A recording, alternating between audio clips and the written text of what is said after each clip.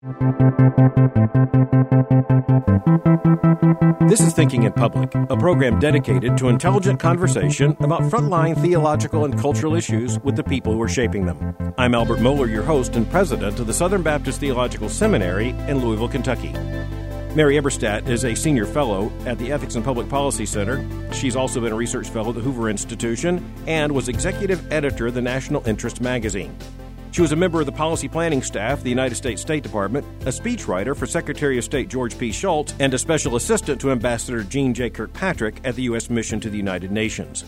A 4-year Telluride scholar at Cornell University, she graduated magna cum laude. She has written widely for magazines and newspapers, among them First Things, Policy Review, The Weekly Standard, The Wall Street Journal, and Commentary. Her latest book, and the catalyst for our conversation today for Thinking in Public, is How the West Really Lost God, a new theory of secularization, published by Templeton Press. Mary Eberstadt, welcome to Thinking in Public. Thank you very much, Dr. Mohler. Thank you for having me. I'll just tell you at the onset, I think your book is really important and extremely timely. And we've talked about some of these things and patterns and ideas before, but I want to tell you how much I appreciate the fact that now in book length, you're making an argument that on the one hand, should have been made some time ago, but on the other hand, could only be written now with the experience of the last 20 or 30 years in terms of both demography and, the experience with the family. Can you tell the story of how you came to write this book? Well, yes, I think the question of how the West lost God, that is, how religion came to occupy a diminished place in many Western lives, is a very interesting question. To me, it appears as a giant jigsaw puzzle. And it was especially the experience of going to Europe and seeing how empty many European churches are, seeing the fall-off in attendance that is so sharp, as you know, in many places there's no one in the pews under the age of 60. Just to shoot a couple more numbers, something like 1 in 10 people in Great Britain go to church monthly at this point. That's monthly, not even weekly. So there's been a fall-off in attendance, and we know from survey data that are all in the book, there's been a fall-off in religious belief. It is sharper in Western Europe than it is in the United States, but you see the same trends here with the rise of people professing no religious affiliation at all, especially people in their 20s. And, of course, some of these culture war issues that we've been immersed in are also, by extension, religious issues. So the question is, what's going on? And I got interested enough in this question to start doing research. And what I found, Dr. Mohler, was that the prevailing explanations for secularization really don't hold up upon inspection. There are several reasons that have been put forth by conventional sociologists for why Christianity is in decline. Some, for example, following Karl Marx, say that religion was always the opiate of the people. It was something that the poorer classes did. It was something whose need would expire as people became better educated and more prosperous.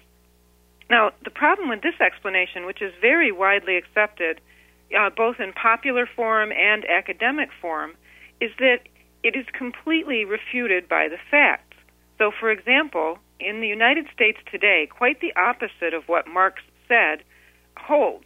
In other words, it is not the lower classes that are populating the churches. In fact, the upper third of the socioeconomic ladder is more likely to be found in church than the bottom third, and is more likely to profess religious belief.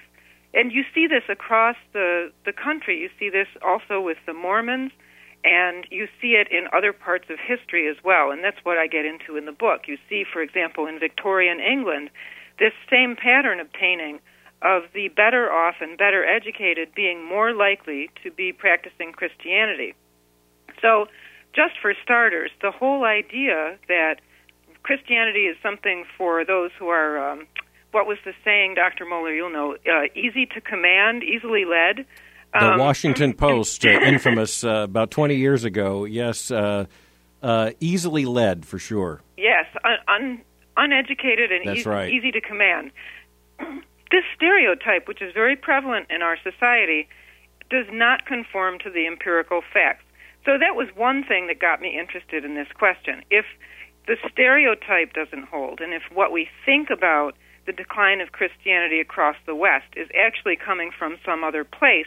What is that place? And that's what I get into in the book, because I think there's a piece of this puzzle that has been overlooked all along, and that is the family and the relationship between the strength of the family and the strength of the churches. Absolutely. I think it's important, perhaps, for our listeners to know that we were citing a rather infamous statement made by a reporter for the Washington Post about 20 years ago, in which he made a very dismissive comment about American evangelicals, which could have been generalized to American Christians, just suggesting that somehow that Marx, again, had made the point that religion is the opiate of the masses. But as you have pointed out, not only in the United States, but even more so in Europe, it is the persons who are most highly educated who are more likely to be in church than the people who are least educated and also least economically advantaged often are not. Yes, and so that's one stereotype that I think goes straight out the window, and there are other ones that I get into in the book. For example, some people say, well, Christianity evolved because people needed it. It comforted them to believe in this whole idea of the Christian God. And as people become more rational, they won't need that superstitious comfort anymore. So here we have another very familiar stereotype that does not hold up when you look at it a little more closely. If this theory were true, then what you would expect to see is that Christianity declines over time in accordance with education and rising material standards of living and so on. But this is not what you see. You do not see Christianity throughout history going on a straight downward trajectory. You do not see what conventional sociology predicts. In other words, what you see is that there are times where Christianity is strong and times where it is weak. In Victorian England, again, there was a period of great religious revival. In the United States, since it began, there have been several periods of religious revival, including in the 1950s. Even in the memory of some people listening to this, there was a tremendous revival in the United States. So you see Christianity come and go in the world in a way that is not predicted, again, by conventional sociology. So what I try to do in the book is zero in on those places where Christianity is strong and ask what else is going on at the same time. Because, again, I think what you get back to is the relationship between the churches and the family. Well, that is a particular relationship you would think many people would have seen before, and they have to some extent. And in your book, as you marshal so much research, you point out that every one of the theorists of secularization has brought something to the conversation, and everyone's looking at the same rather indisputable facts or set of facts now.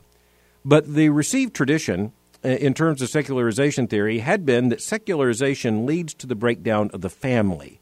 You're actually arguing that that is reversing the actual way that secularization happens. Yes, and that's a very critical point to zero in on, Dr. Moeller, because in the conventional way of understanding these things, exactly as you say, the idea is that first you have some kind of religious change, say like the fall-off in attendance in mainline Protestantism, to take an example. Then you have family changes attendant on that, as people are less Christian or less, as fewer of them are observing Christians. You have changes in family structure, you have more divorce, you have more out-of-wedlock births, etc. That's the way this relationship has conventionally been read. In other words, religion is in the driver's seat, and religious change creates family change. And what I'm saying in the book is that there is another way of looking at this altogether, and that is the kinds of family changes we see around us. More broken homes, more divorce, more out-of-wedlock births, etc., more families not forming in the first place. These changes, I argue, are driving religious change. So when you look at those empty churches and you wonder about what's going on in them, you don't have to believe, like the new atheists are insisting, that what's going on is that people have come to their senses and abandoned God. No, what you can believe, and what I think the evidence shows, is that once people stop living in families or stop living in effective families or competent families, they have fewer things driving them to church. They have a transmission belt of belief and tradition that has been interrupted in such a way that many of them are no longer Christians. But this is a very different explanation for secularization than the prevailing one. So let's talk about that for a moment. And I want to go back to an argument you make in your book, just to set the stage for this. You write, like the collapse of Christianity in many of the same places, the collapse of the natural family has reshaped the known world of just about every man, woman, and child alive in the Western world today. I think that's an indisputable statement. And yet, let's go back to the fact that there are some people who question whether secularization is even taking place. And you address that very clearly in your book.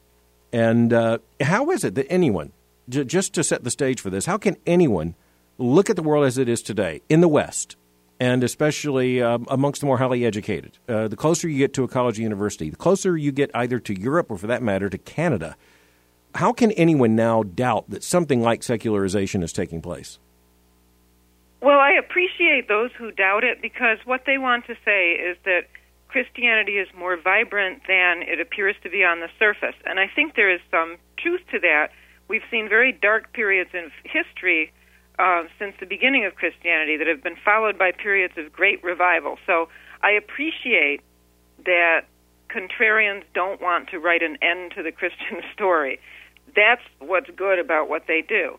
Also, I believe they are right to point out that, you know, when we look back in time, you and I, Dr. Mohler, lots of other people, we think maybe that people were more religious and more observant than they were. I mean, when we visit the great medieval cathedrals of Europe, for example, even if we just do it in our armchair, we have a tendency to think those people were so religious. That was some kind of golden age of Christianity.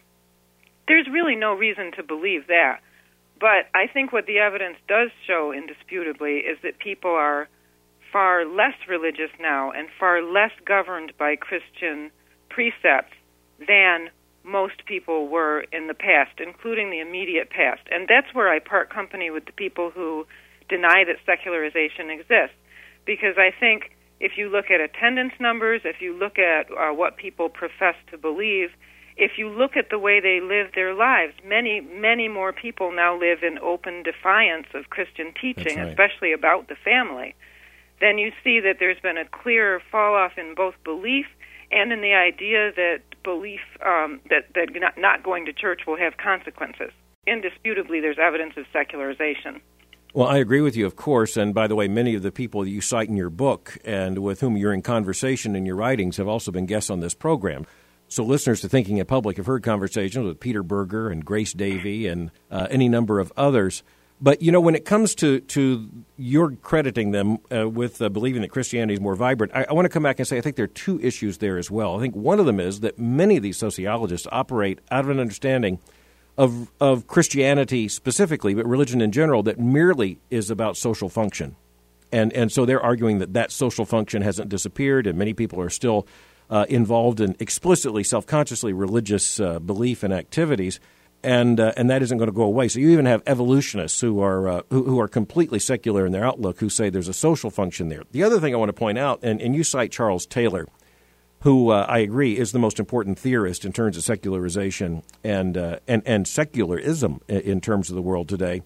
And I think he makes the point that many don't get. And you're exactly right, as are the critics of secularization theory. There wasn't ever a golden age. But what they're looking at is piety and personal belief. But what Charles Taylor really helps us to see is that even where there were low levels of piety and perhaps not even any discernible markers of personal belief, the worldview was explicitly Christian because there was no other available worldview. And that is shockingly different now. Well, yes, it is, and so is just personal conscience in these matters. In other words, I think it makes a big difference whether somebody commits a big sin and then says, uh-oh, I'm going to hell for that, or commits a big sin and says, uh-oh, I hope I don't get caught at that.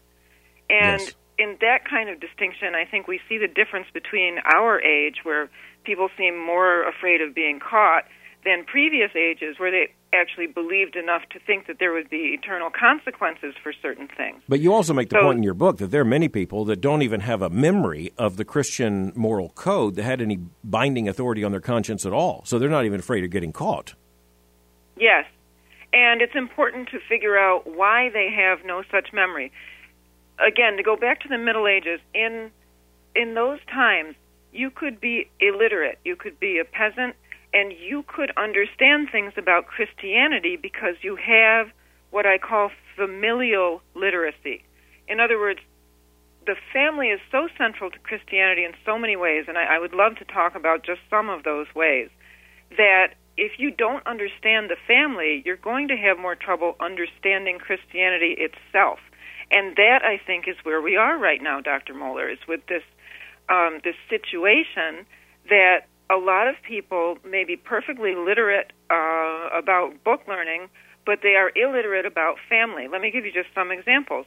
If you grow up in a home, as many millions of kids do in the Western world today, without a father figure, and we all know homes like this, we all are related to people with homes like this, then how are you supposed to understand the idea of God that has been handed down since Judaism and then Christianity began, of God as an eternally loving Father?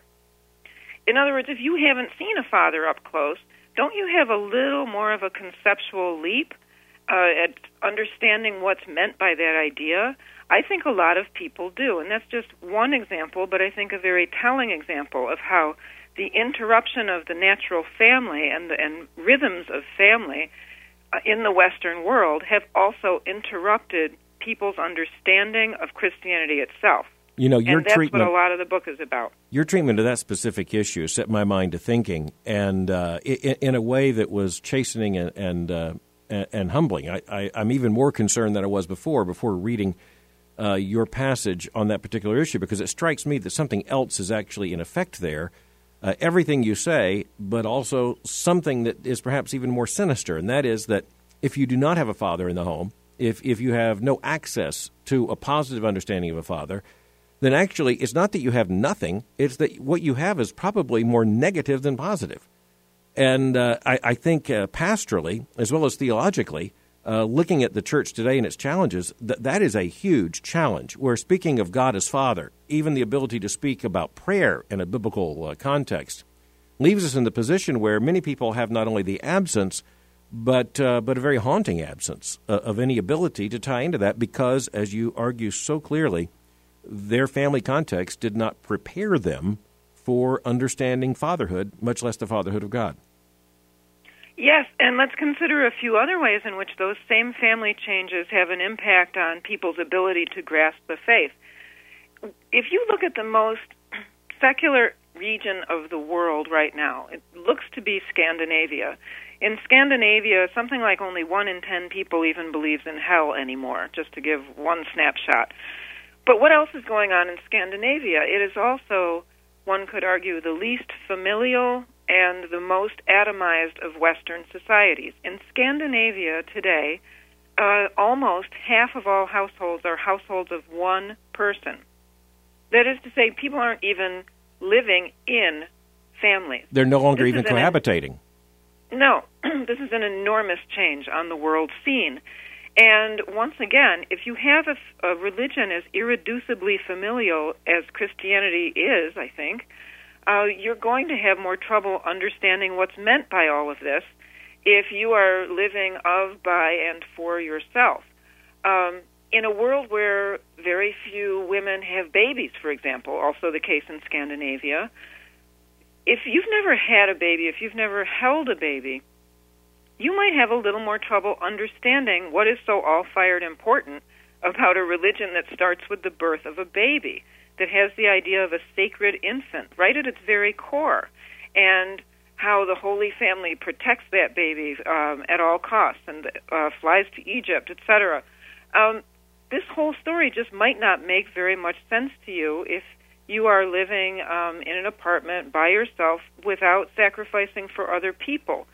The whole sacrificial message of Christianity, too, I think, makes more sense to people who live in families, because to live in a family is to know that you sacrifice day and night, or at least you're supposed to.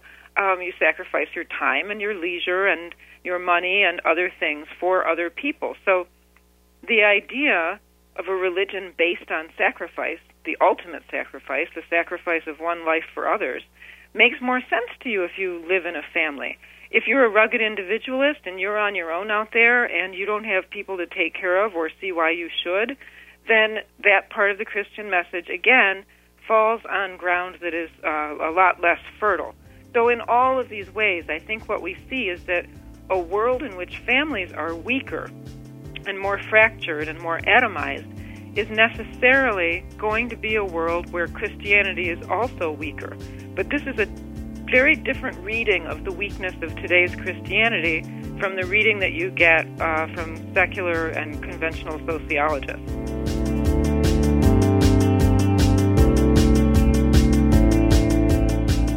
This conversation with Mary Eberstadt raises so many issues, but it brings together so many concerns that thinking Christians ought to have at the forefront of our observation as we see the world around us. We're seeing these two things indisputably to be true: the breakdown of the family, its radical definition in our times, and the decline of faith in terms of its cultural status, its binding authority, and for that matter, the beliefs and practices of the people who live around us. As Mary Eberstadt explains, the fact that these two things are happening together is hardly a coincidence.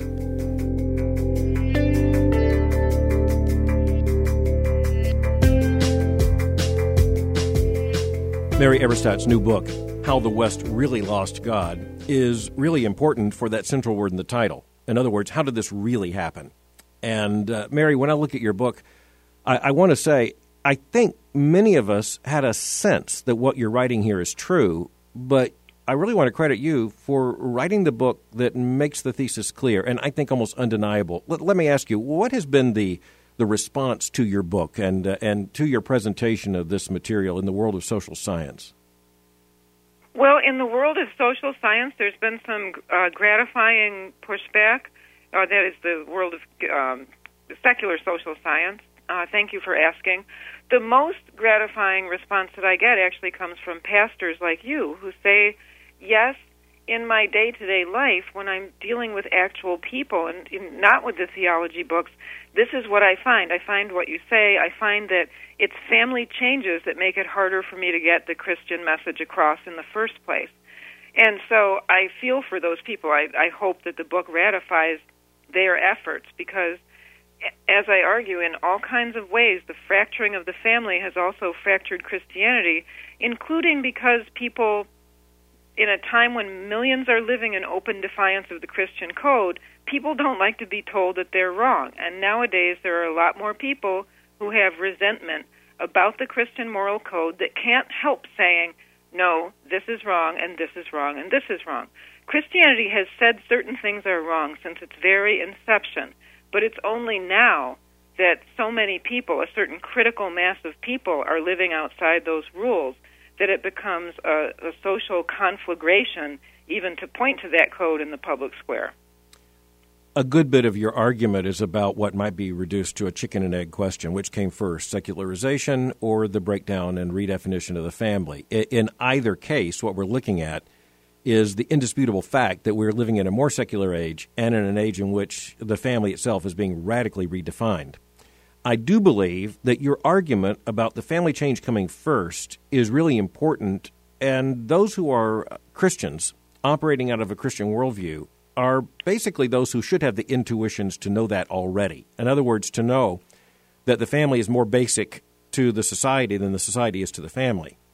And, Catholics would lean back on subsidiarity, and evangelicals would lean into a similar notion that what is most properly basic is that which is most intimate, beginning with marriage and the unit of the family.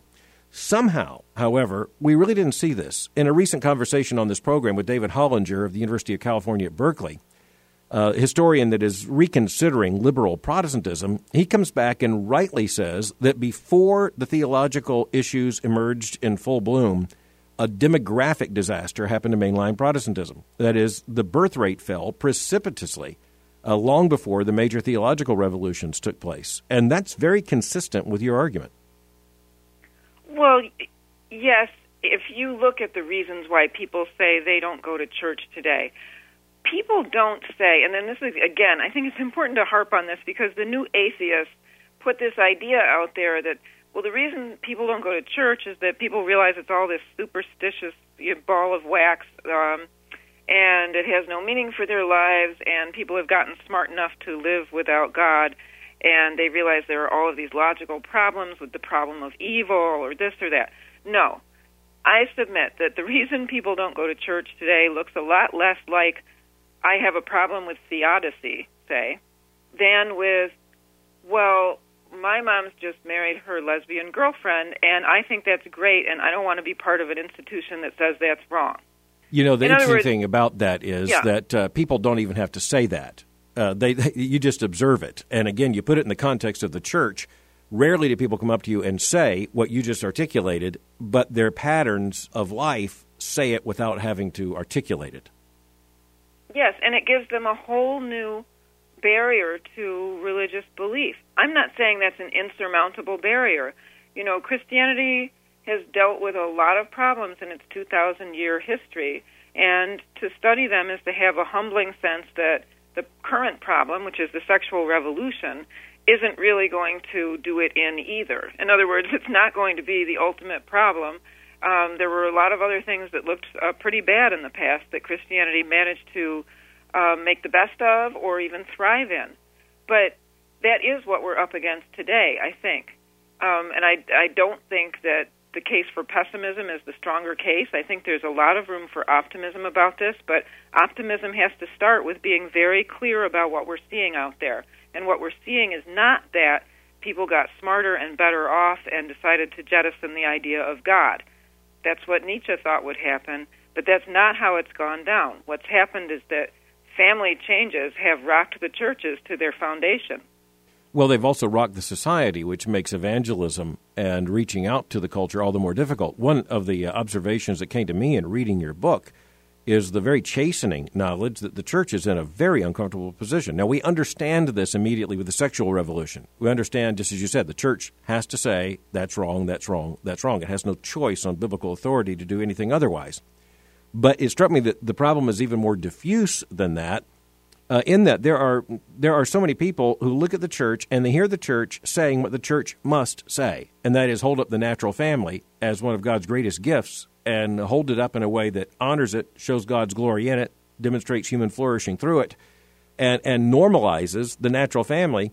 And we want to say at the same time, everyone's welcome. That is a very difficult balance. I guess balance isn't even the right word. It's a very difficult challenge to take on, but inescapable, as your book makes very clear, given the scale and scope of the breakdown of the family all around us. Yes, here's another place where I think we have to look back somewhere in history to see our way out of this. It is very reminiscent of the end of the Roman Empire.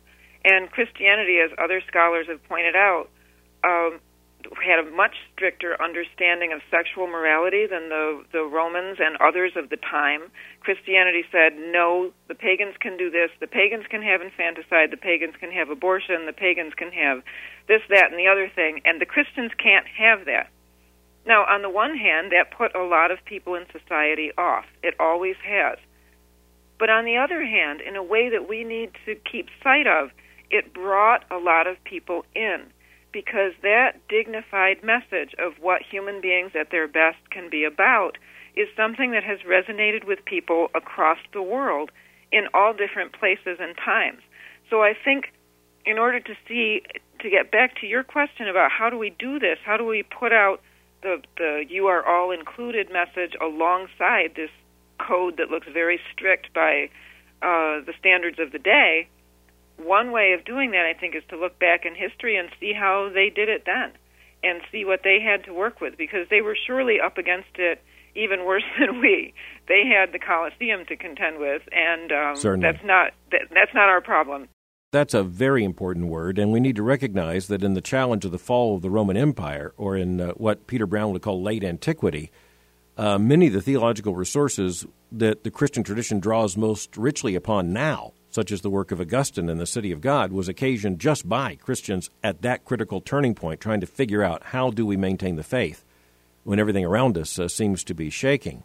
But I want to turn for just a moment in thinking about these things to just ask you where these trends appear to be headed, because what we're talking about here is not something that emerged out of a vacuum in terms of all these patterns, nor is there likely to be any immediate reversal. So you offer two scenarios, one more pessimistic and one more hopeful, but both of them raise the question, what would precipitate anything changing? the trajectories that you trace so well in your book. Yes, well, there's another elephant sitting in on this discussion that I'm able to get into in the book a little more, and that is the modern welfare state, the gigantic state that has promised cradle-to-grave substitutes for the family, in effect. In other words, the family used to do lots of things that a lot of families don't do anymore, from taking care of the young to taking care of the old to taking care of the sick and lots of things in between.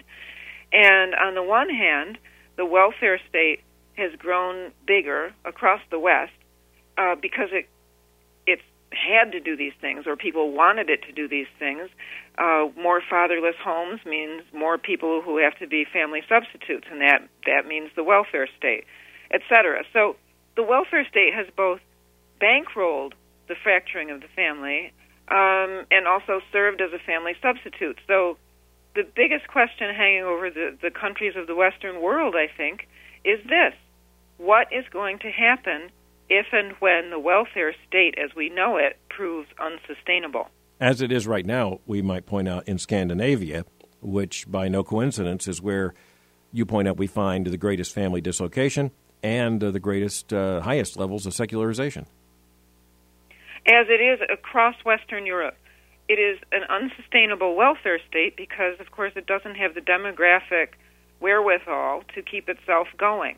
Not enough taxpayers have been born, and unemployment is too high. There are riots in places like Barcelona, in the streets, in Athens, and other places. This is not picture postcard Europe anymore. This is a place with serious problems and with dark clouds hanging over them that are headed our way. So what's going to happen to the dynamic between the family and the churches once the welfare state is radically revised? Well, that, I think, Dr. Moeller, is the case for optimism in an odd and somewhat ironic way, because we know that in times of adversity, people pull back and they look to their more immediate, organic connections of family. They look to their churches. We saw this after 9/11, when all of a sudden, and I'm sure you remember this as well, for many Sundays on end, people were found in church following 9/11 who had never darkened the doorstep in the previous decade, say. There were people going to church who didn't usually go to church, and the reason is that adversity has a way of making people look to what's nearer and dearer to them, and then in times of prosperity, less so.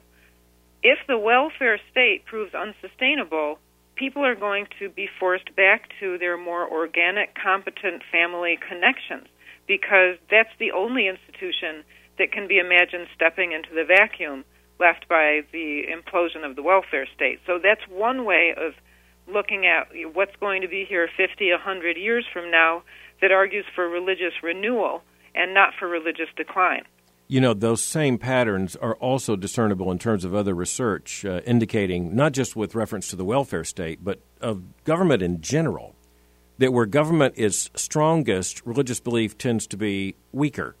And you can draw this parallel very clearly. Christopher Lasch and Peter Berger demonstrated that back in the 70s, speaking about the family as well. And that's interesting now in retrospect after your book and very compelling thesis, where Peter Berger and Christopher Lasch both said, look, the family is now being surrounded by an army of experts externally adjudicating and evaluating and entering in from everything from Dr. Spock to the pediatrician and on to educators and child welfare experts and all the rest. And the point that they saw back in the 70s was that what we call secularization is greatly accelerated by the encroachment of government into the life of the family. And I think we really, in some ways, had to wait for your book for the explanation of exactly why that is so. I thought of both Peter Berger and Christopher Lasch often in writing this book because, of course, everybody's been after a different piece of the puzzle in all of this. I think it is fair to say, looking at history, that you see government on one side and family/church. I think they're so indistinguishable sometimes that you can just say it that way on the other side. And you do see that there's a competition. There's a competition for resources. There's a competition for people's loyalties. And expertise. That's part of what's been happening in secularization, is the supplanting of those more elemental and organic loyalties with wider loyalties toward government. Well, I think expertise is a crucial issue here, and Christopher Lasch makes that so clear in one of his books, where it depends, where you really demonstrate what it is that you believe and where you think authority lies by whom you ask for advice. And for instance, in raising children, it used to be that people turned to Christian authorities, Christian parents in particular, for that advice. And in some ways they still do. But it's interesting that the authorities they ask are the ones that often come with a secular credential. They're perhaps even more informed by and have instincts of which they're not even aware. They're more inclined to, trust someone that appears on television as a pediatrician than an elder in their church. Or to get even more elemental about it, it used to be that a young mother with her first baby would have her own mother and any number of aunts and cousins and other women. Again, the shrinking of the family has shrunk the authority of the family in this way, too, and it has shrunk the ability of the family to serve as a transmission belt, whether it's for secular sort of homey wisdom about how to raise a baby or much more profound wisdom that's been passed down for 2,000 years and now just ends with some people in the here and now because they don't have anyone to pass it to, or because they never understood it in the first place because it was so badly communicated to them. Again, I think these sort of much more down-to-earth terms capture more of the empiricism of secularization than abstractions that don't hold up under inspection. You describe your thesis in terms of a very compelling metaphor, and that is of the double helix. And as we have to come to a conclusion of this conversation, I think it might be very helpful for you to describe that double helix of faith and family and how it works. Well, I don't pretend to be a scientist here, but the double helix model of DNA, which I'm borrowing strictly for literary purposes, means that there are two spirals that go around, and they're connected by rods, and they need each other to reproduce. That's the main meaning of the double helix. They're even hard to disentangle, and they need each other to effectively reproduce. This is the situation, I argue, with the two institutions of family and church. They're more closely tied than maybe has been understood in a lot of times and places. They need each other to reproduce, and one side is only as strong as the other. And so, for example, in times of decline, like ours, we see family decline and religious decline going hand in hand. Conversely, though, to end on a note of optimism, when we see times of religious decline, these are also times of family decline. And to get back to one example that happened that was completely unforeseen, at the end of World War II, not only in the United States, but across the Western world, there was a religious boom that was much documented by sociologists of the time. Church attendance was up and Christianity was flourishing. At the same time, what else was going on during those years? There was a baby boom, of course, also across the Western world. So the point, once again, is that the stronger and more vibrant the family is, the stronger and more vibrant the church is, and vice versa. There's nothing inevitable about the decline of Christianity, contrary to what we've been told since Friedrich Nietzsche, but we do have to understand what's going on in the places where we do see decline. Mary, I have to ask you as we come to an end here, what's next? What's your next topic or theme or field of research? Oh, thank you for asking. I'm fascinated and hoping to do some good by exploring these themes in other forms. That is, the themes of what the shattering of the family and the shattering of the churches has done to society. So as soon as I have something that I can bother you with, Dr. Moeller, I will be in touch. Thank you for asking. Well, as always, I'll look forward to seeing that, as I commend right now to the listeners of this program, Mary Eberstadt's latest book, How the West Really Lost God. Mary Eberstadt, thank you so much for joining me for Thinking in Public. Thank you for having me. It's always such a pleasure.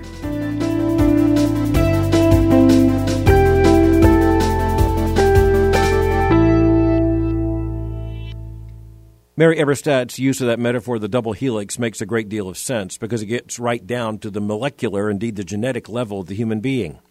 And we can understand that you cannot unravel that double helix without destroying the very organism. And when she makes the argument using that metaphor of the relationship between family structure and belief, that is, in particular, religious belief, specifically Christian belief, she makes an argument that should immediately make sense to us. Now, for thinking Christians, we need to recognize that the Christian worldview underlines the fact that God has made us in such a way, both individually and in terms of our community, that all of the goods He has given us are to be received together. In fact, there's a basic Christian moral principle that reminds us that the division of these goods leads to a weakening of the entire structure. So if God has given us the good of family, the good of marriage, the good of parents and children, has given us the goods of community and the goods of course, church and the fellowship of the redeemed, and all of these things together, when you break them apart, you don't just weaken the thing that you've taken away from the whole, you weaken the whole. And so this metaphor of the double helix makes a great deal of sense, especially when we look at these two devastating trajectories taking place around us in terms of secularization on the one hand and the radical redefinition of the family on the other. We recognize that there is no coincidence taking place here. Furthermore, the importance of Mary Eberstadt's work is to suggest not only that it's an intellectual mistake, but that it's a mistake of consequence if we get wrong the relationship between the two parts of this picture. The received tradition, the received wisdom in terms of secularization, coming especially from the world of secular social science, but also from some Christians observing the same trajectories, their explanation is that secularization produced the breakdown of the family. But Mary Eberstadt comes back to say, no, it's exactly the opposite. It's not that there's no truth in that previous theory. It's just that a closer look at the evidence demonstrates not only that the family breakdown comes first, but why the family breakdown will come first. This is where Christians looking at this pattern need to recognize once again that we should not be surprised by this, that indeed even following our theology that is laid out in the Scripture, the meta-narrative of the Bible, we come to understand that it is the most intimate that is at the beginning and the most social that comes after the family. You just look at Genesis chapter 2. It is not good, God declares, for man to be alone. And so He creates the helpmeet for the man, and you have the man and the woman, and then you have in the very same chapter that therefore a man shall leave his father and mother and shall cleave unto his wife, and they shall be one flesh. That comes before the rest of human society. In other words, the family is not only pre-political, in some ways it's pre-sociological. It comes before the rest of society. So the trends we see in the larger society had to begin somewhere, and that is at the most basic level of society, marriage and the family. Mary Eberstadt's book is not merely a book that lays out the theory that she has so well discussed on this program. It is filled with data. It is filled with research and an ongoing conversation with an entire community of people who have been looking at these same patterns and have been trying to understand what is taking place. I tremendously respect Mary Eberstadt's respect for the researchers who come before us. She is engaged in a very respectful and positive, even construction conversation with those who've been looking at secularization and the breakdown of the family and trying to figure out how these things are related. But in this book, she does what no previous book has yet done, what no previous theorist has yet tied together in this way. The use of the word really in her title, How the West Really Lost God, is the explanation that the losing of God, that is, the secularization in the culture around us, really happened because something happened before that. And the something that happened was the breakdown of the family. Readers of this book will be confronted with a very daunting set of statistics, and furthermore, with a picture that can only be described as rather dark in considering the future. That's what makes Mary Eberstadt's hopefulness in this rather remarkable and very significant. She points rightly to the fact that sometimes, when nothing else works, people turn to what they really do intuitively know will work. In other words, the family. So the breakdown of the welfare state, the exhaustion of government in terms of trying to meet the needs that it had supplanted in terms of family function, the running out of steam, not just in terms of budget, but in terms of governmental will, well, that might also lead to a recovery, if fueled by nothing else than necessity, of the reality of the family and the gift that God has given us in marriage and family prior to community.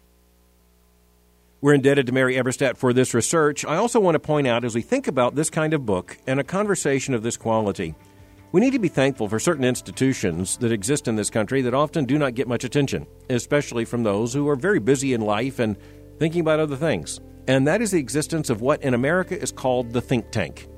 Mary Eberstadt's work is associated with the Ethics and Public Policy Center in Washington, D.C., and the Hoover Institution in California. Both of these are representative of what think tanks can do. Setting aside time and priority and resourcing for someone like Mary Eberstadt to do this work. And as thankful as we are for this work, we need to be thankful for the institutions that have also helped to make this possible.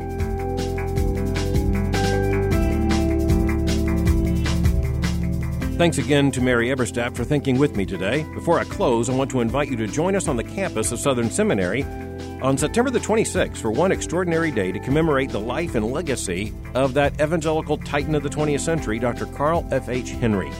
Convened in partnership with the Beeson Divinity School, Fuller Theological Seminary, Trinity Evangelical Divinity School, and Union University, this one-day event will feature addresses from some of evangelicalism's most prominent theologians and the heirs of Carl Henry's legacy. 100 years after his birth, Henry's vision for a confessional and global evangelicalism remains as timely as ever. For more information, go to sbts.edu/events. Thank you for joining me for Thinking in Public.